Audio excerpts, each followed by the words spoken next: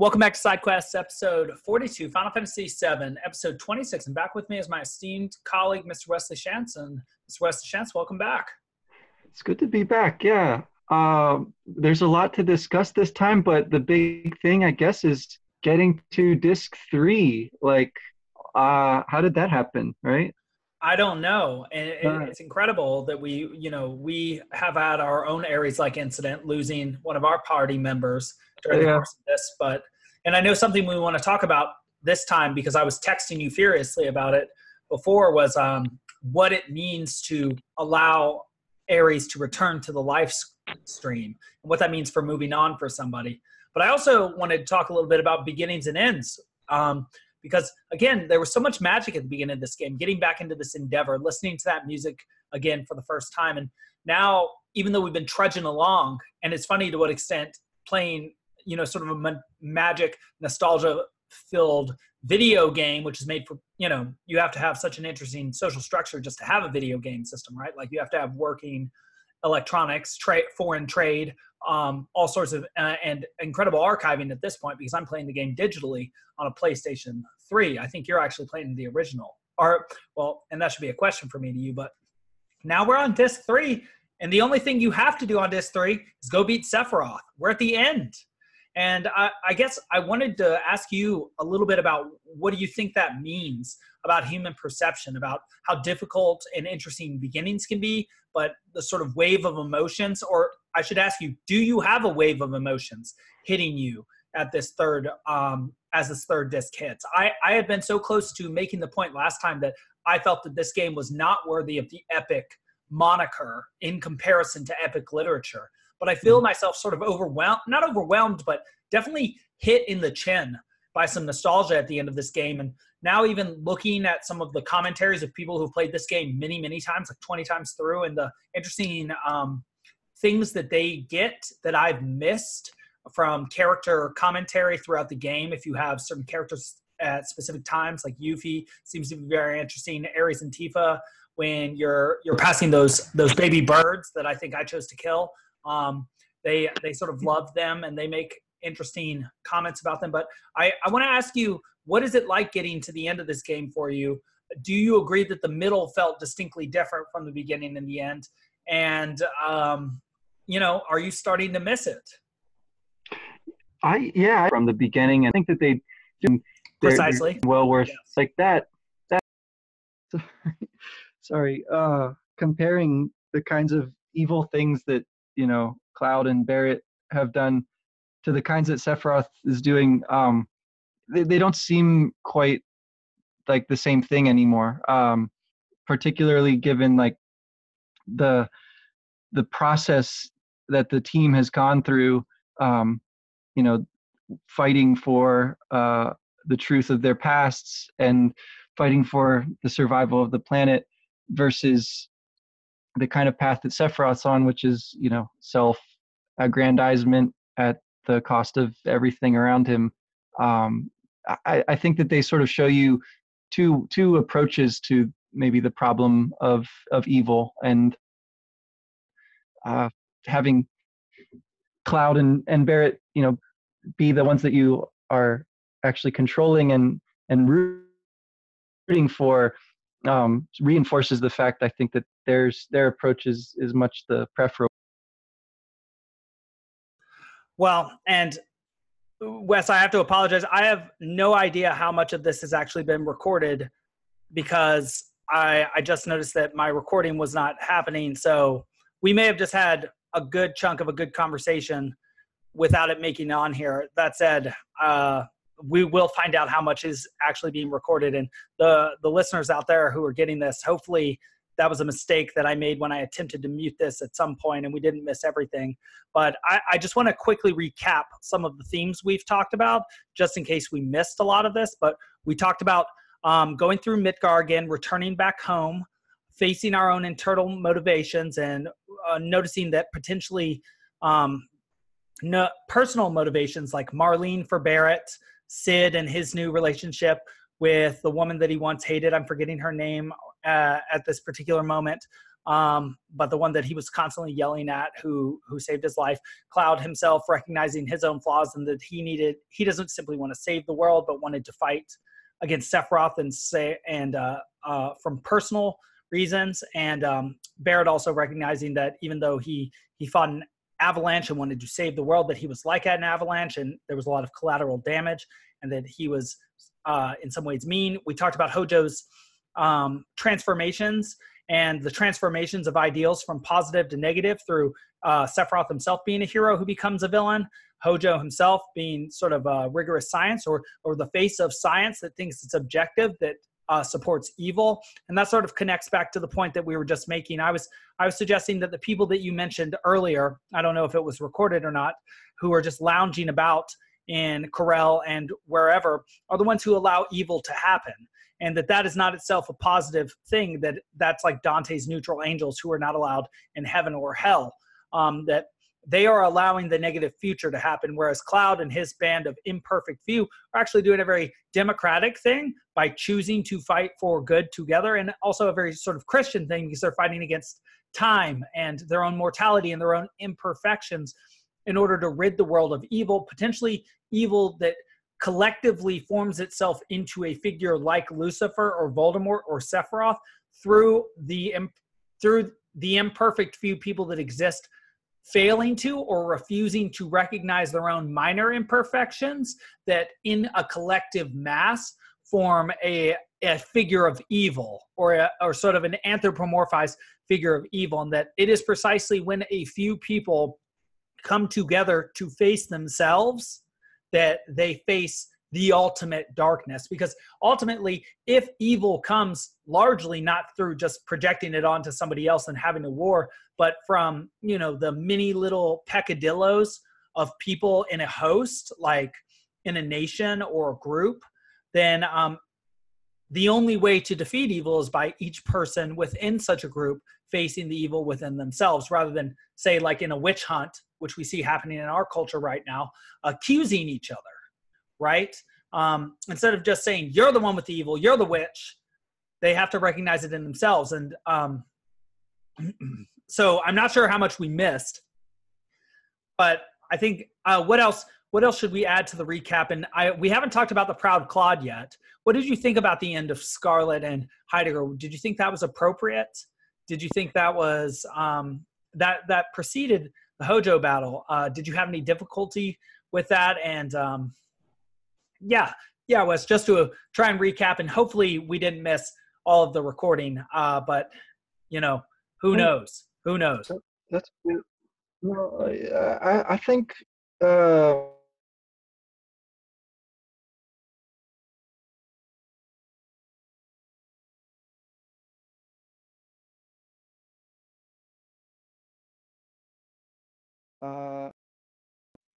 Yeah, I think I'm back. I'm gonna try to just say a few things about Proud Claude.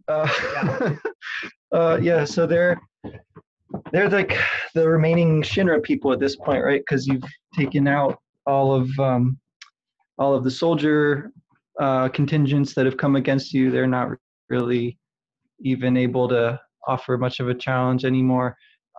President Rufus is gone, and these two, they like encase themselves in their ultimate weapon that they're so proud of, right? And it's really not much of a fight. Like it has, again, a lot of HP, but it's just a matter of time before you eventually, one way or another, take it down.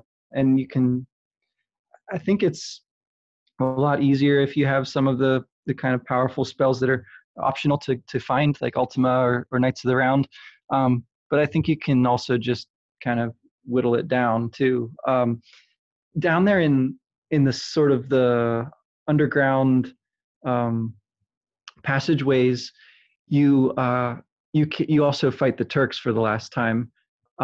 Their fight is much more noble, I feel like, than Scarlet and Heidegger's Proud Claude fight, which is long and kind of like they're again not like facing you head to head. They're hiding behind this kind of mechanical creation, and it's it's kind of pointless.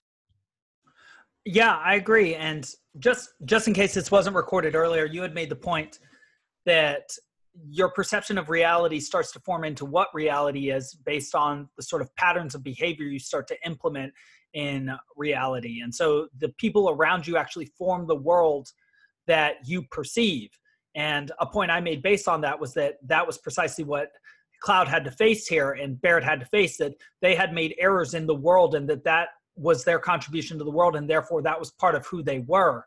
And that what Cloud had to do in order to accept sort of his relationship with Tifa and move forward into the world in order to potentially bring something new into the world that is appropriate, not in the same way that Cloud or that Sephiroth is attempting to do. He's trying to birth a new being, which is himself as a god into the world, whereas potentially Cloud, through his new consummation with Tifa, as is suggested through the night they share together, is trying to bring like a new life into the world. And we had suggested that potentially what Cloud has to accept is that he needs to put the memory of Ares behind him, because Ares is no longer a part of this world. She's now a part of the life stream or the stream of consciousness or the past. She's now a part of what the epic tradition would call the underworld. And, you know, he can go into that underworld, into that past to derive strength from her, but she is no longer a part of the real world. And so insofar as what you perceive and the people around you are your world, when somebody disappears, they are gone from the world forever. And you can, in a very real way, though you can still access memories of them to give yourself strength and to derive information from them. But that that's interesting to what extent Scarlet and Heidegger bring boredom into the world here. That they again do something pointless. It's like they are pointless functionaries, as they always have been, with this giant super robot that sort of looks like a mech warrior or a Gundam. And they have so much pride, again, in their ingenuity. They're sort of Hojo-like in this way, being sort of scientists that just care about the product rather than what they are actually producing in the world, I would say, morally speaking. And I do agree that the Turks sort of standing up for their Turk pride, again, I sort of feel like we're James Potter and they're Severus Snape or Snivellus Snape, as they would say, like we're beating up on those Turks. And it's pretty easy to beat them, whereas it just takes more time to beat Scarlet and Heidegger. But I wonder if what you think is sort of their foul at the roots, that they're rotten at the roots, and that's what makes them easy to defeat, even though they have so much HP, that it was just a matter of time before they were defeated. Yeah, and you know, they're kind of comic relief throughout the story, along with, you know, much the same way as the Turks are, I guess.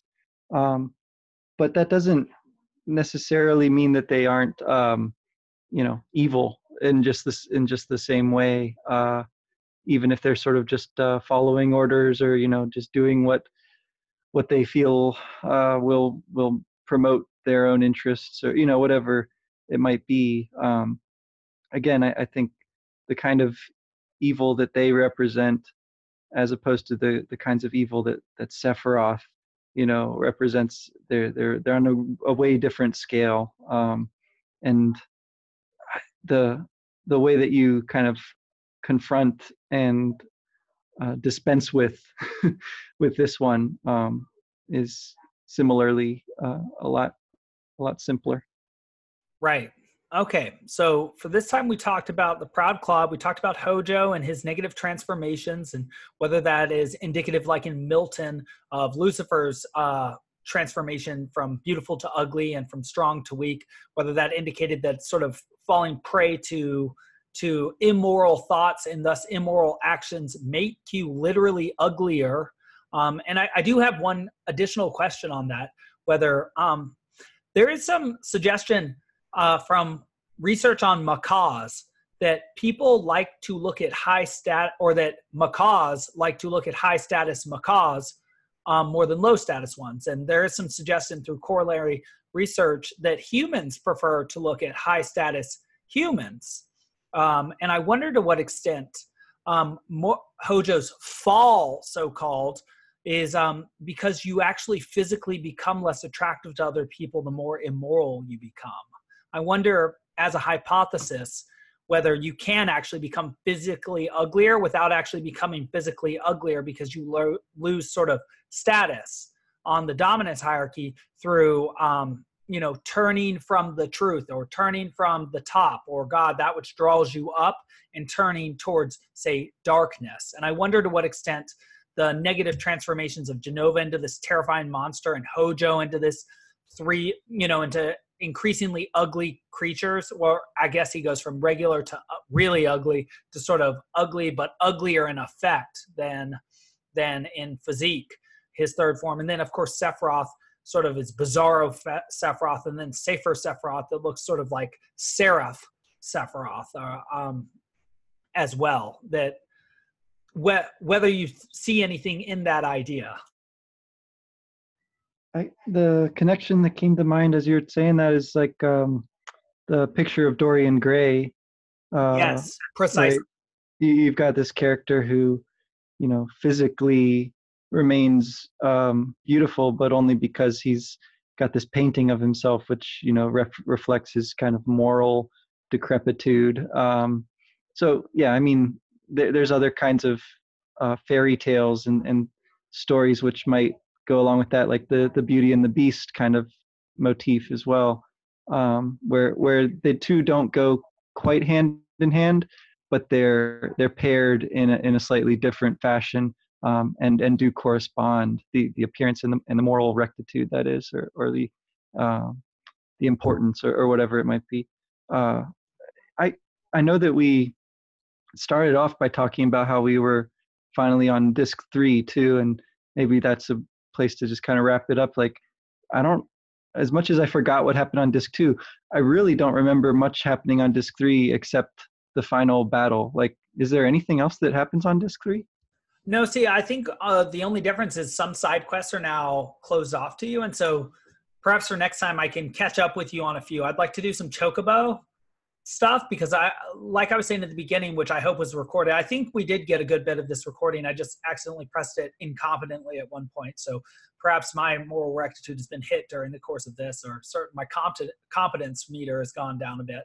But we were talking about the nostalgia of the beginning and the end, and you had some great comments about how the strength in this game seems to be in the beginning and the end, and any sort of communication, people tend to focus on the beginning and the end. And we talked about and neuroscience sort of experiments showing that people can just read the beginning and end of a word, and over the course of an entire paragraph, and get an entire meaning out of that. And talking about writing, making sure that there are parallels between the beginning and the end. And you said that your own personal experience of this game was that the beginning and the end were very strong. And I was talking about my nostalgia now that I'd gotten to the third disc, that now so much of this seems to be so close to the end that I want to go back through and see what I had been missing as I was sort of hurrying through the game. And again, that sort of relates back to a comment I had been making even way back when Vince was still playing with us, about how I could see elements of my personality just trying to get through things rather than savoring them. And perhaps those are elements of any sort of undeveloped personality. But yeah, I think what you can do is catch up on some side quests, and then there's that final boss battle. It's almost as if they wanted to hit that third disc number on this game, because it basically has like the entire world mapped out, and you can do chocobos, you can do that Forbidden Forest or Ancient Forest side quest that you just recently did. Some underwater stuff, fight Emerald Weapon. Ruby Weapon doesn't even seem to exist yet in my game. I don't remember when that even happens, but I just went by the Golden Saucer and didn't see Ruby Weapon hanging out there. So do I have to beat Ultimate Weapon first? But I think basically you can wrap up loose ends in the third disc and fight Sephiroth. And I'm still pretty weak, like only level 51 or 52 with my characters. And I think from Jagged, I need about 11 more levels to make it through to the end, as well as be able to fight off some instant death in that northern cave. Yeah. Okay. Well, then let's work on leveling up and doing some side quests for next time. Sounds good. Okay, and what is the Ancient Forest one, just out of curiosity, that you'd recently done? So you said you had done that side quest, and what was the other one that you had done earlier? Oh, so Chocobo Racing, one of the colors, I forget which one, runs over mountains, and with that you can get to, or maybe you have to have the mountains and seas. Anyway, with one of them prior to gold, you can get to the ancient forest a little earlier, but I think I just did it once I had the gold one. And in there you get a bunch of like pretty useful weapons, armor, equipment, stuff like that. Some maybe even some materia. And obviously you can get a bunch of materia through the Chocobo quest. So that's the one I did. I also did the Ultima weapon fight, which is really pretty easy once you've got Knights of the Round, but still pretty epic.